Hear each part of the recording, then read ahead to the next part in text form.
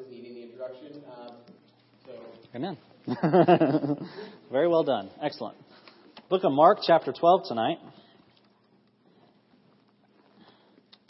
Mark chapter 12. Is this pastor's water or my water? Mine? Thank you. Okay. Amen. Mark chapter 12. And Pastor called me, let me know, and I'm, of course, very honored, privileged to be asked to preach. Glad to know that there's plenty of capable people here that could do it. And so I'm very grateful for that.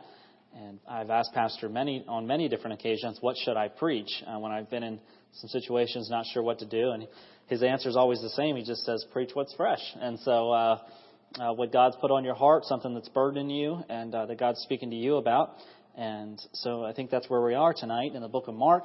And I mentioned to our people this morning that I was very proud of them. We have about 5 or 6, I would say, regular attenders down there in Greenpoint, plus, visitors, people that are in and out.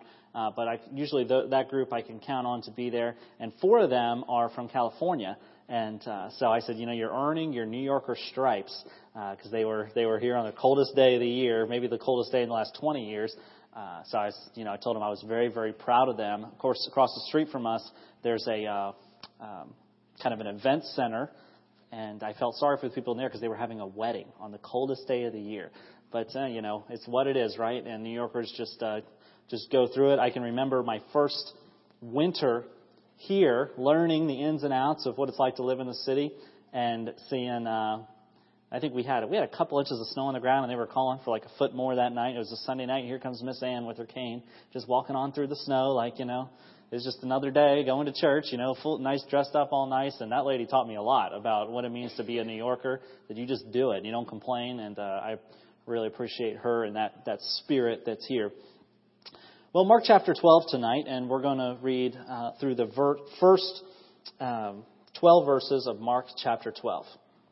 The Bible says this.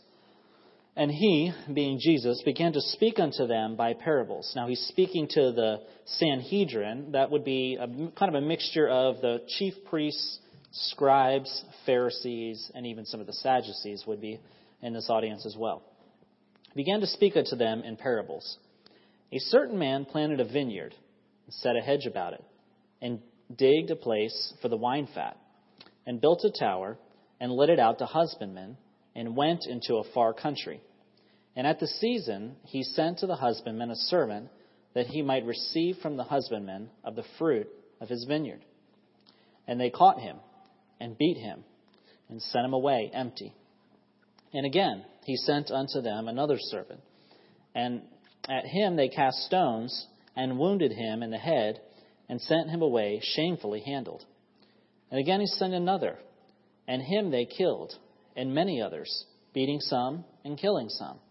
Having yet therefore one son, his well-beloved, he sent him also last unto them, saying, They will reverence my son. But those husbandmen said among themselves, This is the heir. Come, let us kill him, and the inheritance shall be ours. And they took him, and killed him, and cast him out of the vineyard. What shall therefore the Lord of the vineyard do?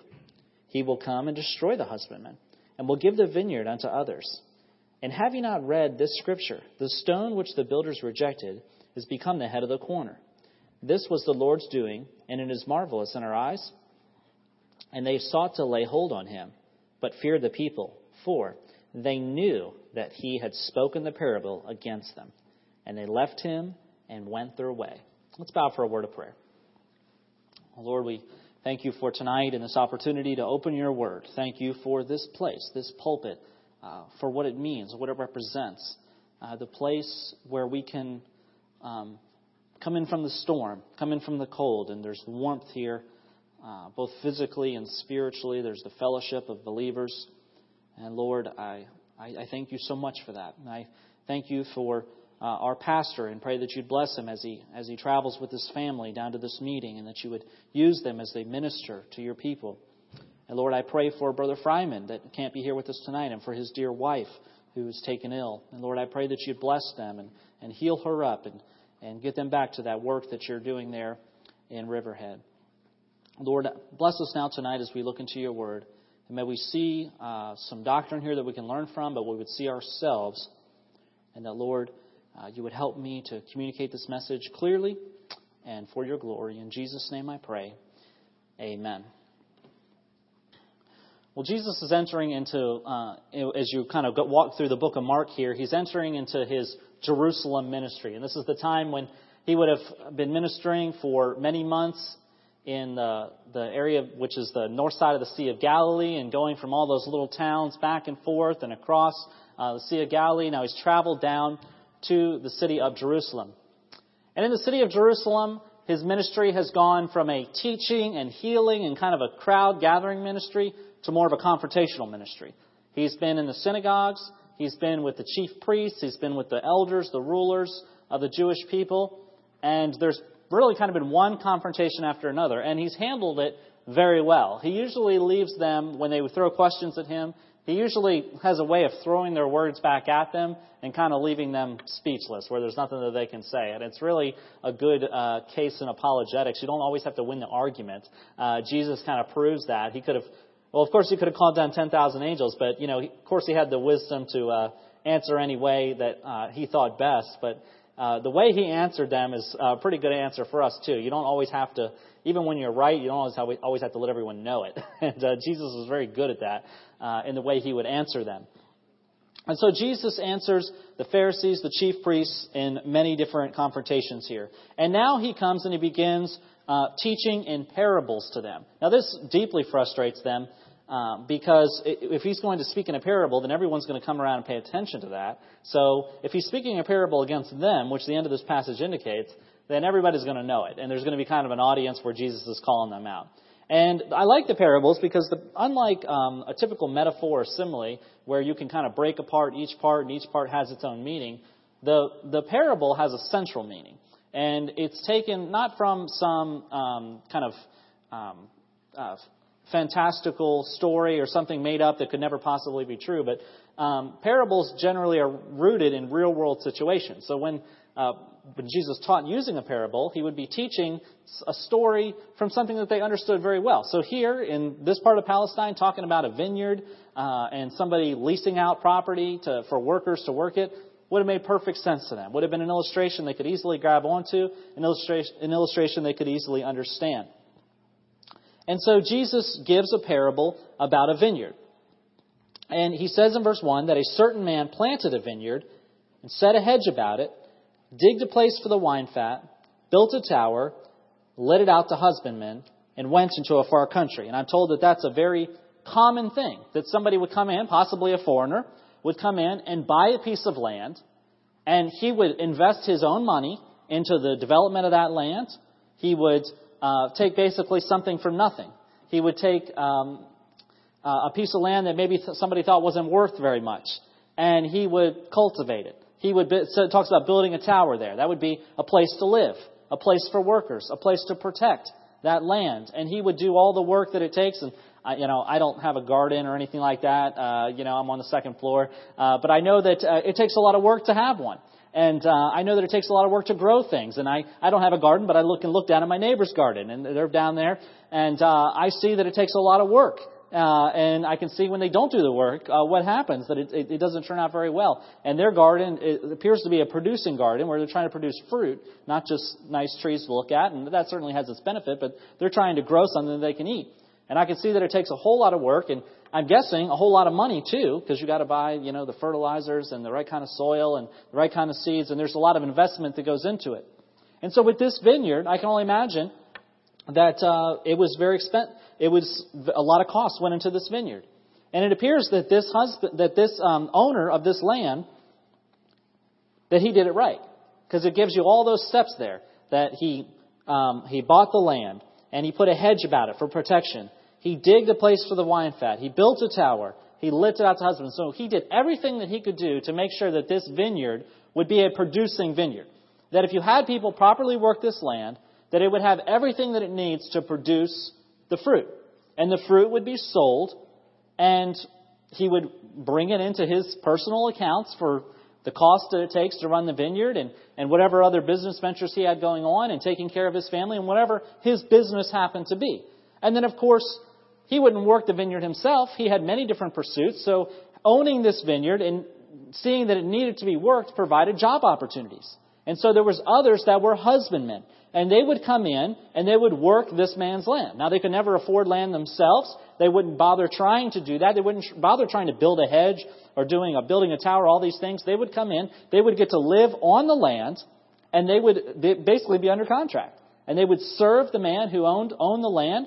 And for the most part, they would be happy about that. And I'm guessing from the details of this story here that if you came and you asked these men and they had to answer truthfully to you how they felt about their job, if they had to answer truthfully, then they would probably say, man, this guy that we work for, he's done this thing right. I mean, he's bought a good piece of land and he's taking care of it, and we've got nice tools, and he put in the right kind of seed here, and this thing's just growing, and anything we need, he takes care of it. If they were to answer honestly, I think that they would have to say that, man, where we work, our boss, he knows what he's doing, and we're getting fair wages, and we're getting a nice place to live, and we're making a decent living, and he's getting what he needs from this vineyard, and they would work, and he would come and he would collect the fruits of his vineyard, and they would get their agreed payment. Sounds fair, right? But from the details of the story, I imagine that if you asked them, they wouldn't answer truthfully. Because what we find out here is what these men, or I borrowed a term from another author who calls them rebellious renters. That these men didn't have a good attitude about working in this vineyard. That we find out from the details of the story that if we were to come and ask them and they were to give you their opinion about what they thought of the situation, these were probably the kind of guys where in their job nothing was ever right. You know anybody like that? Oh, the tools are not right, and if we had this, things would be better, and man, we don't make a good wage, and they're always complaining, and nothing is ever as it should be, and the boss is always wrong, and oh man, if I had this place, if this was my vineyard, then let me tell you how I would do it. And of course, they would never try to buy one on their own. They would never have the means to buy it on their own. They would never have the business savvy to get to the place where they could afford to buy one on their own. But, well, they would probably say, yeah, I could if I wanted to, but I'm just choosing not to right now. I'm exploring different things in my life, and but to this guy, he doesn't know what he's doing. And if I ran this place, let me tell you, it would be totally different. And just kind of, you know what I'm talking about, that kind of an attitude. And these men probably, I'm guessing from the details of the story, probably didn't have much knowledge about what it took to make the vineyard work. Now, they knew how to do their own jobs, but they probably had no idea how much this man had invested in the vineyard. They probably had no idea how much money and time and resources were tied up into making this place possible. Into the many hours of labor and intense labor to do all this building and to seek the right piece of land and to turn this into a profitable enterprise. They probably had no idea the cost and investment that it took to make this place happen. And so, verse 2 says, at the season he sent the husbandman a servant, that he might receive from the husbandman of the fruit of the vineyard. Now that's perfectly reasonable, isn't it? He's doing exactly what he said he would do. They grow, he comes and collects. They get a fair wage, they get a place to live, everything is as it should be. But when the servant comes to the husbandman, he doesn't find the master's fruit ready to be sold, or the profits from that sale ready to be handed over to the master. They're just in right pay to be received and for everything to go on the way they agreed. No, he walks into a scene of extreme envy and extreme jealousy. Because in the time that the master was away, these workers built up resentment in their hearts towards the master of the vineyard. And they begin to say, yeah, can't believe we're out here breaking our backs every day for this guy, and all he pays us is this, and look what he gets to collect. And they got out the invoice there, and they said, man, look at this. We do all this, and look what we get compared to what the master gets. Can you believe that? This isn't right. Where's the justice in this world? I tell you, this is ridiculous. How can this be? And man, who does this guy think he's some kind of a fat cat or something? And I'm telling you, jealousy and envy and greed built up in these men's hearts to when it finally came time for the master's servant to arrive to do exactly what he was obligated to do, exactly what they had agreed that he should do. When the master's servant came, he found angry, envious, rebellious renters. And so much so that when the servant came, their frustration was so much at its peak, it says that they caught him and beat him and sent him away. They said, how dare you come in here and tell us you're going to did you do any of this work? That master wants something? Tell him to come down here and work this vineyard himself.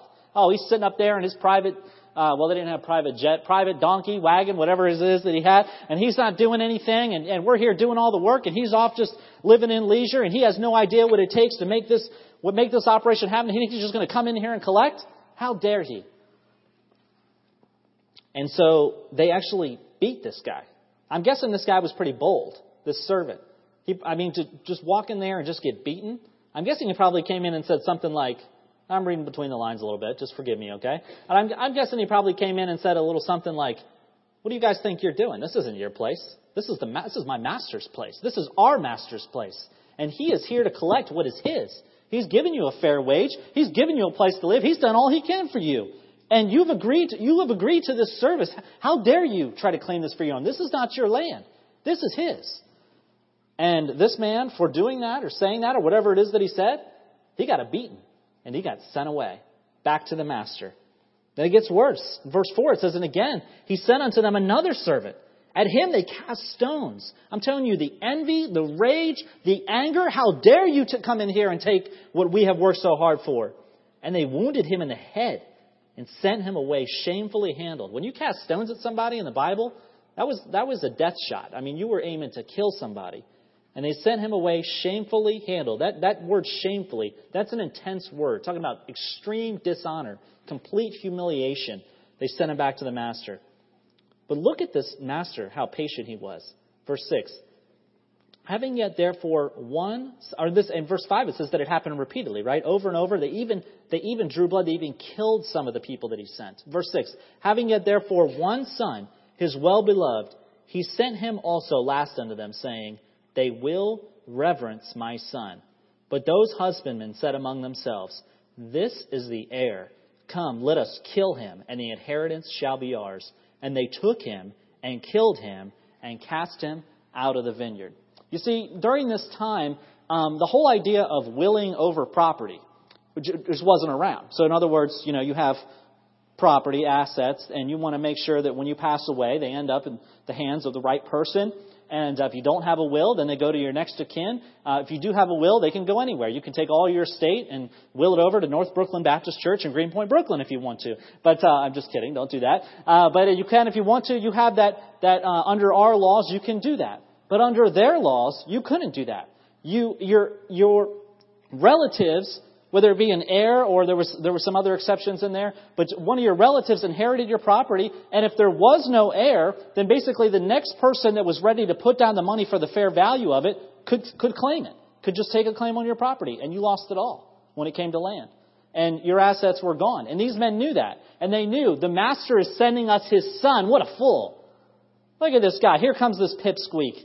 He's coming here. He hasn't done any of this work. He hasn't done any of this. He doesn't have calluses on his hands like we do. He has no idea what it takes to run this place. This is our place. I mean, when the son had gotten there, imagine how entrenched they were in their envy, in their hate, in their entitlement. They said, we're going to, what's the right word? We're going to occupy this place. That's what we're going to do. We're going to occupy Vineyard Street.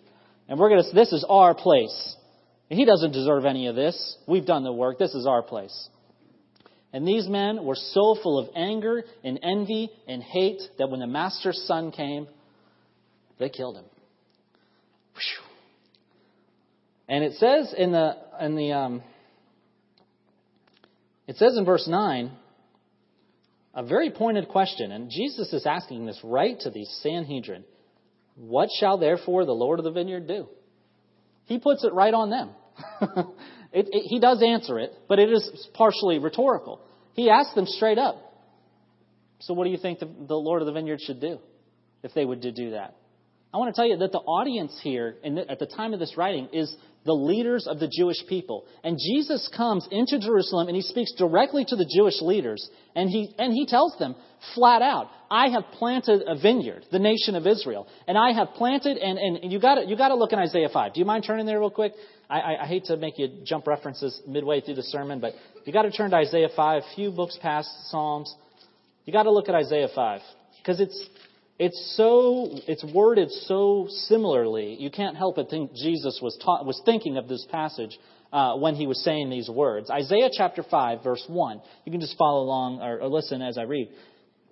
Isaiah 5, verse 1. Now I will sing to my well-beloved a song of my beloved touching his vineyard. My beloved hath a vineyard in a very fruitful hill. And he fenced it, and gathered out the stones thereof, and planted it with the choicest vine, and built a tower in the midst of it. And also he looked that it should bring forth grapes, and it brought forth wild grapes. And now, O inhabitants of Jerusalem and men of Judah, judge, I pray you, betwixt me and my vineyard. What could I have done more to my vineyard that I have not done in it? Wherefore, when I looked that if it should bring forth grapes, brought it forth wild grapes. And now go to, I will tell you what I will do to my vineyard. I will take away the hedge thereof, and it shall be eaten up, and break down the wall thereof, and it shall be trodden down. And the passage goes on, but we'll leave it right there. You can lose your place there in Isaiah.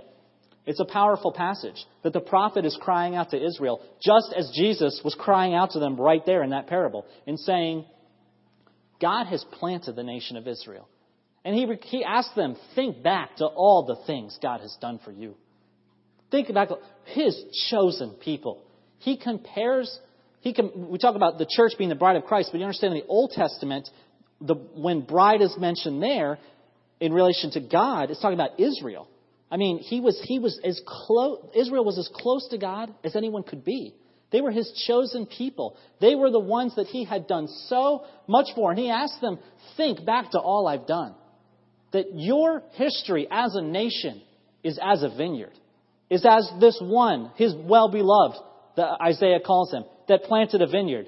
And just like in Mark, you see in Isaiah 5, the same thing.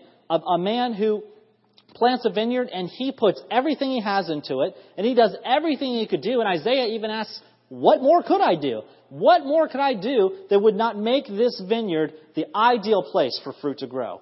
A place that would be profitable to me. A place that I could be proud of. A place that would feed not only me and my family, but would employ many others and would feed many nations, and many would benefit from this vineyard. He asked, what more could I do? He says, your history as a nation is as that vineyard. I have planted you. Think back to Abraham, how I called him out of the Ur of the Chaldees, and I told him, I'm going to lead you to a place that I'm going to show you. I love how God did that. He says, Abraham, I'm going to take you to a place that I'm going to show you. In other words, you're going to go to a place, and you go ahead and go, Abraham, and when you get there, I'll tell you.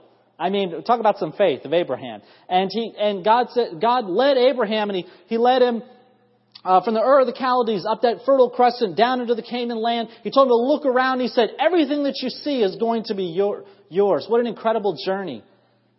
And not only that he planted him, but he was so patient that when he sent his servant to Abraham, that Abraham didn't always get it right. That Abraham's family got into a mess. And then you have Isaac and his family, and oh boy, what a mess. And you start reading through there, and you see, you start to get a little confused. You read through your Bible and you think, man, things are going pretty good here. Abraham's doing well. And then it's like one mistake after another with Abraham, and then with Isaac, massive polygamy going on in the family, all kinds of problems. And you think, what is going on in this family? These people, God gave them a promise. God said he was going to do something great for them. What more could he do? And then they run off and they do this? Why are they doing that? And you get a little frustrated with them, don't you? I know the forefathers of the faith or whatever, but they're human beings too, right? And they made human being mistakes. And they sinned against God. They rebelled against him. They tried to take the vineyard over for themselves and do it their own way, just like these men here. And Isaac gets in all kinds of trouble, and Jacob gets into all kinds of trouble. And you have patriarch after patriarch having his ups and his downs, and God being patient with them and continuing to plant that nation. They went off into Egyptian bondage, and then God led them out with a mighty hand. And he told Moses, lead these people. Just lead them out of Egypt. And through great deliverance, God had done that. He took care of his vineyard. And he planted it in the Canaan land.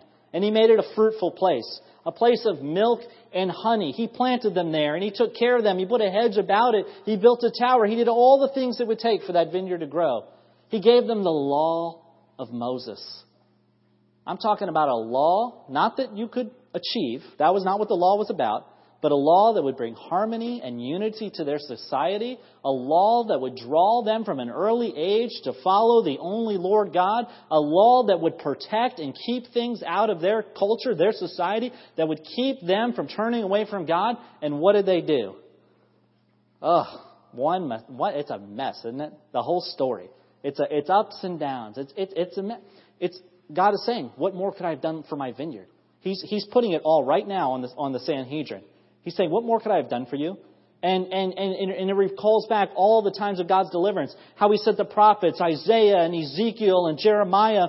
And I love Jeremiah that he's preaching to them and he's saying, Babylon's coming. They're going to destroy this place. And Jeremiah was one prophet, but there was a whole group of prophets out there. And you know what they were telling the king?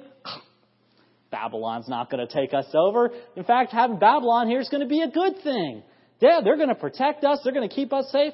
Kind of like what was going on right in Mark chapter 12. They're under Roman occupation. It's like the same exact thing going on in Jesus' day, in His earthly ministry, as it was going on in Jeremiah's day. And they're saying, and they're saying Jeremiah's a nut. He don't know what he's talking about. And Ezekiel, he's a nut. They don't know. And this is going to be fine. We're not going to come under God's judgment. These guys are crazy. And what happened? Babylon came in and destroyed them and carried them off into captivity. And I like Jeremiah especially because even when he was right and vindicated and Babylon came marching in, what was the next thing that they did? They locked him up and stuck him in prison. And they just could not accept the fact that God's judgment was coming down on them. They would not respect the authority of the owner of the vineyard. Cool. And then Jesus brings it all down right here because now the owner of the vineyard has brought His only Son. So you've killed my servants, the prophets. You've killed every servant I've sent you. You've chased them off. You stoned them. And now the owner's only Son is standing in front of you. And what was going on in their minds? It's already revealed to us previously in Mark. They're already way past trying to figure out a way to destroy Him. Trying to figure out a way to kill Him. In fact, the next passage, they try to get Him arrested by the Roman government.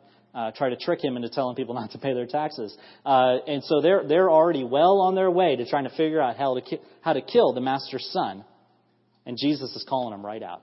And He says, what more could I do? And He gives them a very pointed question. He says, if all this happens, what do you think the owner of the vineyard should do? He puts it right on him. What do you think they should do? And you can just hear the big gulp. That they knew they had been called out. That it was they represented the rebellion of the nation. And that the owner of the vineyard had sent His only Son. Now, if I were to say, all right, now let's bow in a word of prayer, let's be dismissed, that would be an interesting tale about the nation of Israel and their rebellion against God and against His own Son. But I think we could go a little further in the last few minutes of the message, because I think not only do we see kind of the secular world and we see the nation of Israel, but I think we see ourselves here as well. See, because God has planted a lot of vineyards. He's planted some vineyards. I'm talking about He has helped some places come to be through His own wealth, His own might, and He's made those places prosper. I think we can see it in our own lives. I think we can see His own care and His own claim of ownership over us. I think about our nation, America. And I don't want to preach to America or whatever because I'm preaching to the people right here in the pulpit or in the pews, okay? So I'm not going to try to get too far off here, but I just think about the fact that God has planted us where we are. Everyone in here tonight lives in America, right? Maybe you're an American, maybe you're not, but we all live in America. Can we agree on that? I'm telling you, God's planted us here. That where you are in your life, I'm talking about geographically, is not an accident. You are where you are by the grace and the hand of Almighty God. And God's planted you here. And I think if we're not careful, we can start to get like these rebellious renters where we say, we get envy and greed and anger in our hearts about our own personal situation. We forget to see the good things God has done in our lives. You know, this thing about envy, it's important because the book of Luke tells us that Christ was crucified for envy. That the Romans and the Jews envied His power and influence. And that's why they killed Him. So it's a powerful thing if it gets into our hearts and our lives. We're in America tonight. I mean, we're in America. I think it's just important to say God's planted a vineyard here. Now, does that mean America's perfect? No, certainly not. When we say God bless America, we're not saying God approve of everything America does. No, certainly not. And neither are we telling the world, hey, God's on our side. God bless America. That's certainly not what we're trying to do. God bless America just simply means, God, in spite of who we are, in spite of all of our problems, God, we need your blessing. God, we acknowledge that you have put us here for this time, that your blessing is evident on our history, on how this nation came to be. And we want to say thank you, God, that we get to be here, because to live in this country is a great opportunity. I'm saying we live in a very wealthy owner's vineyard. In fact, if you look, I looked up some statistics. I've quoted these off the cuff in the past, and I've never actually looked them up to verify them. So I did a little research and found out this: if your family income is above $10,000 a year, family income above $10,000 a year, then you are wealthier than 84% of the world. 84% of the world. If your family income is more than $50,000 a year, then you're more wealthy than 99% of the world. I had to double check that. I thought, that can't be right. Statistically, if you make a household income of $50,000 a year or more, you're wealthier than 99% of the world. Can I just remind you, folks, that our very wealthy master, God Almighty, has planted us in a very prosperous vineyard. And He's planted it, and He's taking care of it. I mean, we are living, we don't know if in 100 years, 500 years, however long it's going to be, that if America will still be here. I mean, there's nations in our history books that aren't nations today. So we have no idea what the future holds. But we now live in this time where we get to live here. We get to be among the 99% richest people in the world. I'm telling you, God has planted us in a fruitful vineyard. And we ought to acknowledge that. We ought to say, thank you, God, that I get to live here. This is great. Now, I'm not trying to take away from your problems, but hopefully we can see them in a little bit different light. That God has planted us in a very prosperous vineyard. Okay, forget about how much money we have. Here's an interesting fact. As far as I can tell, we're all alive in here tonight. Let me check. Yes, I am alive tonight. Praise the Lord. I mean, we are all alive. And have you ever seen that T-shirt, I survived Roe v. Wade? It's supposed to be kind of an anti-abortion message. I looked up some statistics about myself. I was kind of curious. You know that during the 1980s, that was the most prolific decade, and I was born in that decade. Yes, I'm not old or young, however you're looking at it. If you were born in the 1980s, that was the most prolific decade for abortion post Roe v. Wade. Over 1.5 million abortions were reported during that decade.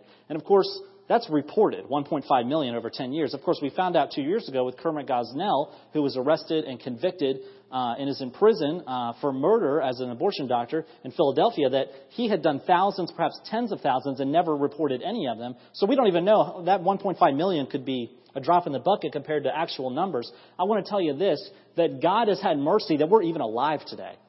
I think that I survived that at that time, during those 10 years in the 1980s, that 300 out of 1,000 pregnancies were being terminated.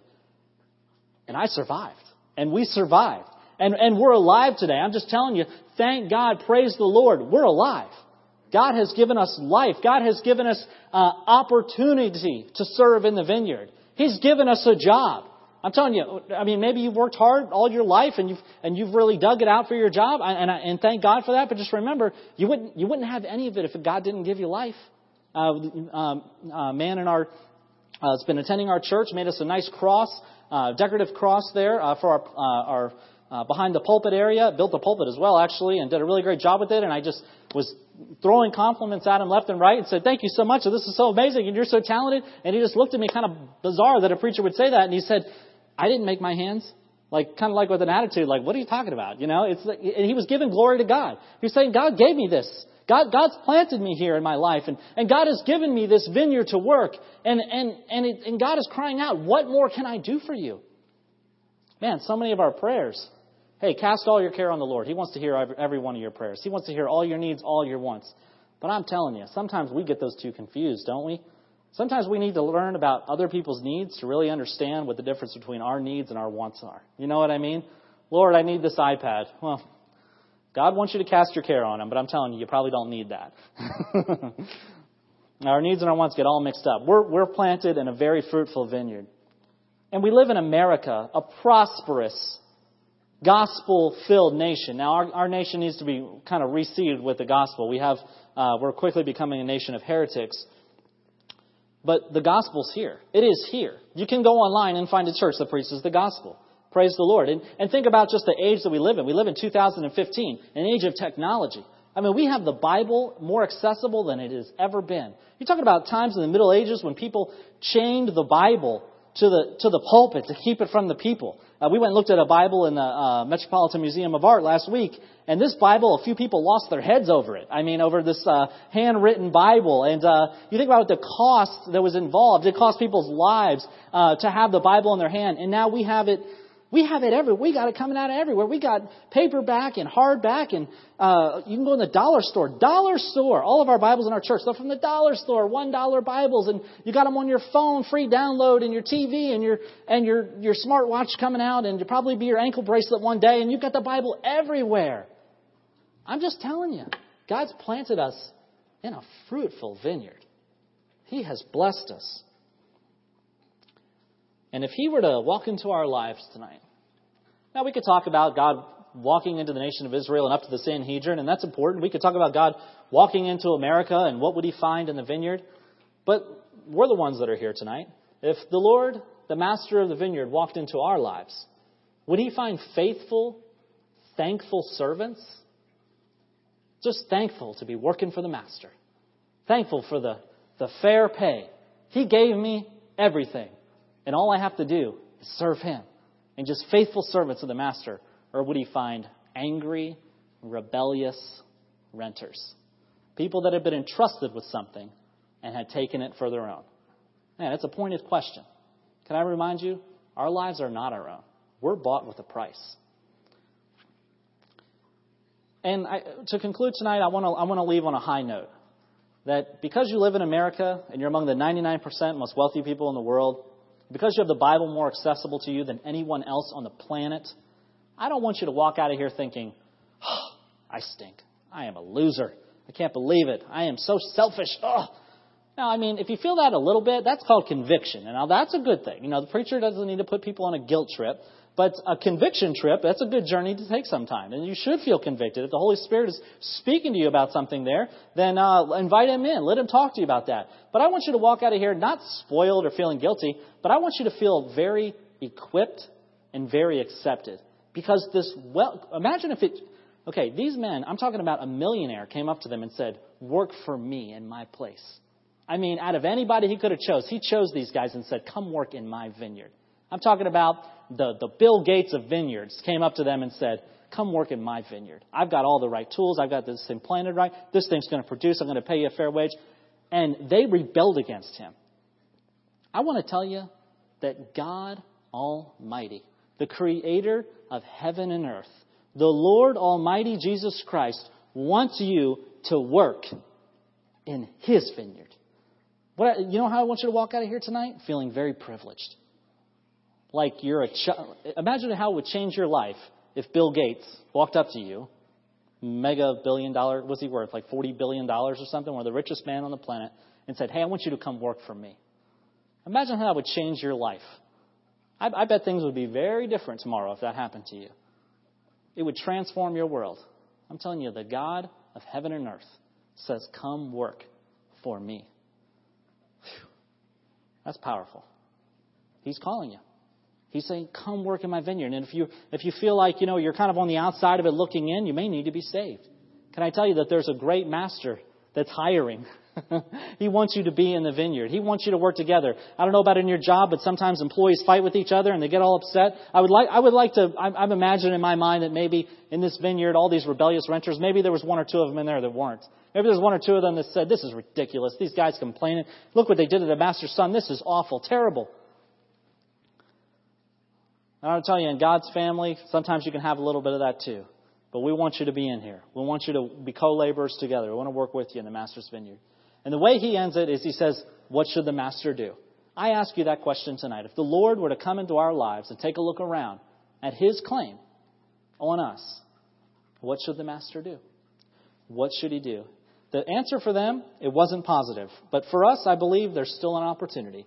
An opportunity to be faithful servants, to be reliable renters in the Lord's vineyard. And one day when He comes for His claim, He will find us faithful servants, and we will find Him to be the great master of our lives. Let's bow for a word of prayer.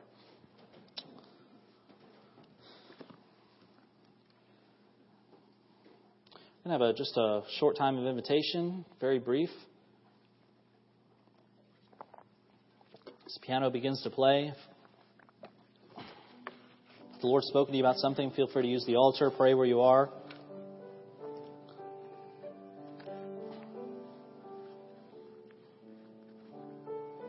Every person's got a wild fantasy about living in a rich family. Oh, if I just had a rich relative, that would be so great. Your Father is the King of glory. He owns the cattle on 1,000 hills.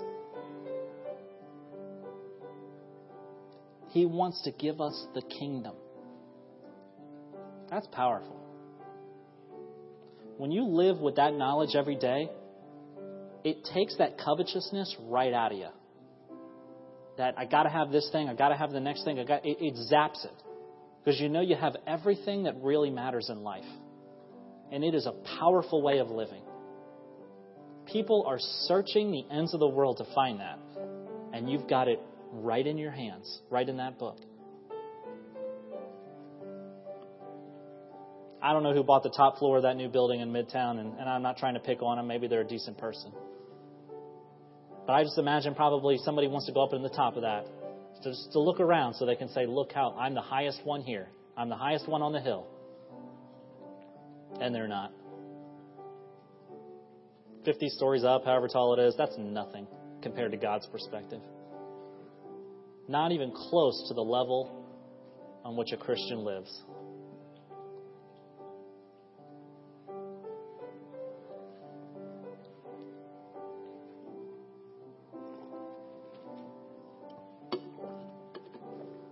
Amen. God bless you.